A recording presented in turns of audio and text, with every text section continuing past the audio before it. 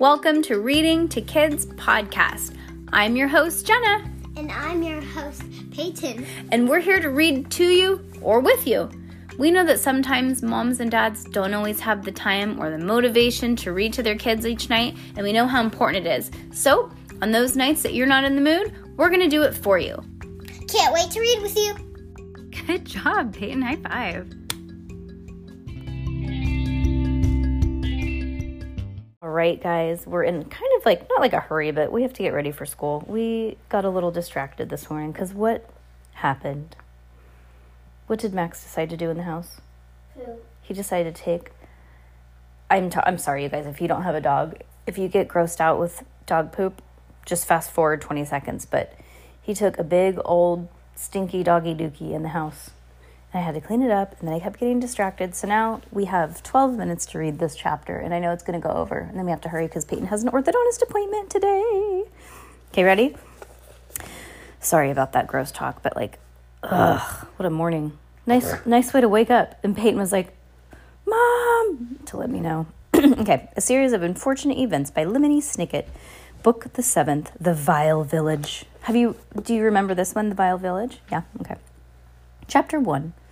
No matter who you are, no matter where you live, and no matter how many people are chasing you, what you don't read is often as important as what you do read. For instance, if you're walking in the mountains and you don't read a sign that says, "Beware of the cliff," because you're busy reading a joke book instead, you may suddenly find yourself walking into the air rather than on a sturdy bed of rocks. If you're baking a pie for your friends and you read an article entitled "How to Build a Chair" instead of a cookbook, your pie will probably end up tasting like wood and nails instead of like crust and fruity filling. And if you insist on reading this book instead of something more cheerful, you will most certainly find yourself moaning in despair instead of wiggling in delight. So if you have any sense at all, you would put this book down and pick up another one. I know of a book, for instance, called The Little Elf, which tells the story of a teensy-weensy little man who scurries around fairyland having all sorts of adorable adventures, and you can see at once that you should probably read The Little Elf and wiggle over to the lovely things that happen to this imaginary creature. In this made-up place, instead of reading a book and moaning over terrible things that happen to the Baudelaire orphans in the village where I am now typing these very words from. The misery, woe, and treachery contained in the pages of this book are so dreadful that it is important that you don't read any more of them than you already have. For the Baudelaire orphans at this time the story begins were certainly wishing that they weren't reading the newspaper that was in front of their eyes. A newspaper, I'm sure you know, is a collection of supposedly true stories that's funny, written down by writers who either saw them happen or talked to people who did. These writers are called journalists, and like telephone operators, butchers, ballerinas, and people that clean up after horses, journalists can sometimes make mistakes. This was certainly the case on the front page of the morning edition, the Daily Punctilio. How do you know? The Daily Punctilio, which the Baudelaire children were reading at the office of Mr. Poe. Twins captured by Omar. The headline read, the three siblings looked at one another in amazement over the mistake of the Daily Punctilio journalists made.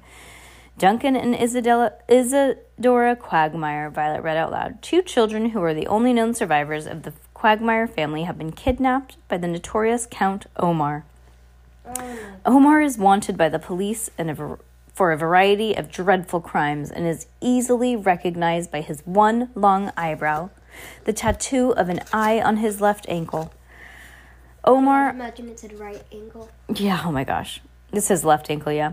Omar also has kidnapped Esme Squalor, the city's 6th most important financial advisor, for reasons unknown. Ugh, the word ugh is not in the newspaper, of course, but this was something that Violet uttered to herself as a way of saying, that she was too disgusted to read any further. If I invented something as sloppily as the newspaper writes its stories, she said, it would fall apart immediately. Violet, who at the age of 14 is the eldest of the Baudelaires, was an excellent inventor and spent a great deal of time with her hair tied up in a ribbon to keep it out of her eyes as she thought for new mechanical devices. And if I read books as sloppily, Klaus said, I wouldn't remember one single fact. Klaus, the middle Baudelaire, had read more books than just about anyone his own age, which was almost 13. At many crucial moments, his sisters had relied on him to remember helpful facts from a book that he had read years before. "Gretchen," Sunny said. Sunny was the youngest Baudelaire. She was a baby and scarcely larger than a watermelon. Like many infants, Sunny often says words that were difficult to understand, like Gretchen, which meant something along the lines of, if I used my big teeth to bite something sloppily, I wouldn't ever leave a tooth mark. Violet moved the paper closer to one of the reading lamps in Mr. Poe's office and began to count the errors that had appeared in the few sentences she had read. For one thing, she said the Quagmires aren't twins, they're triplets. The fact that their brother perished in the fire and killed their parents doesn't change their birth identity. Of course it doesn't, Klaus agreed, and they were kidnapped by Count Olaf, not Omar. It's difficult enough that Olaf isn't in disguise, but now the newspaper has disguised his name too. Esme, Sunny added, and her siblings nodded. The youngest Baudelaire was talking about the part of the article where it mentioned Esme Squalor. Esme and her husband Jerome had recently been the Baudelaire's guardians, and the children had seen with their own eyes that Esme had not been kidnapped by Count Olaf. Esme had secretly helped Olaf with his evil scheme, and they escaped with him at the last minute. And, for reasons unknown, is the biggest mistake of all, Violet said gloomily. The reasons aren't unknown. We know them. We know the reasons that Esme, Olaf, and all of Olaf's associates have done so many terrible things. It's because they're terrible people. Violet put down the daily punctilio, looked around Mr. Poe's office, and joined her siblings in a sad, deep sigh. The Baudelaire orphans were sighing not only for the thing that they had read, but for the thing that they hadn't read. The article had not mentioned that both of the Quagmires and the Baudelaires had lost their parents in terrible fires, that both sets of parents had left enormous fortunes behind, and that Count Olaf had cooked up all of these evil plans just to get a hold of these fortunes for himself. The newspaper had failed to note that the Quagmire triplets had been kidnapped while trying to help the Baudelaires escape from Count Olaf's clutches, and the Baudelaires had almost managed to rescue the Quagmires only to find them snatched away once more.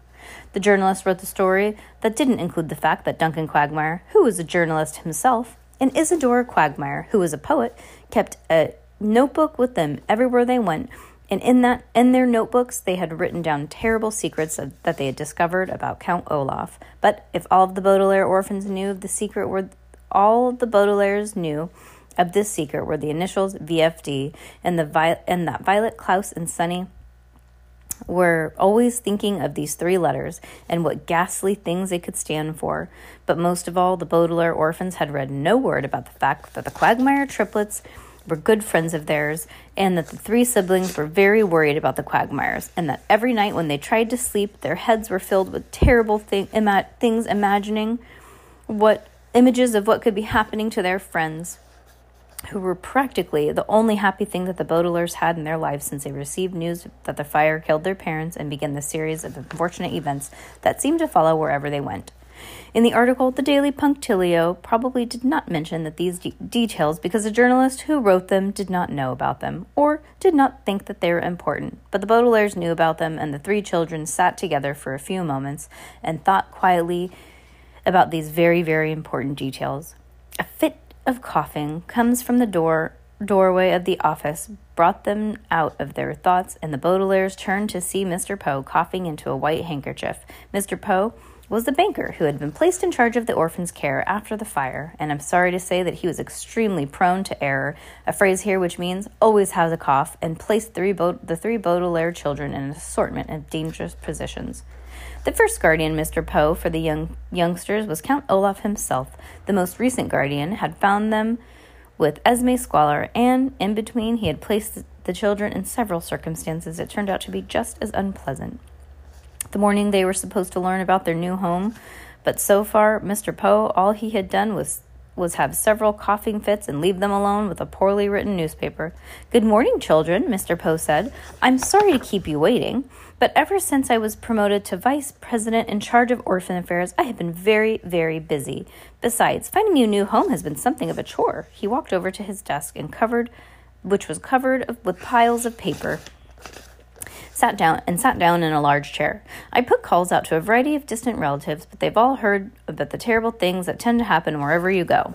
Understandably, they're too skittish about Count Olaf and to agree to take care of you. Skittish means nervous, by the way. That there's one of the 3 telephones at Mr. Poe's desk interrupted with a loud, ugly ring. "Oh, excuse me," the banker said to the children and began to speak into the retriever.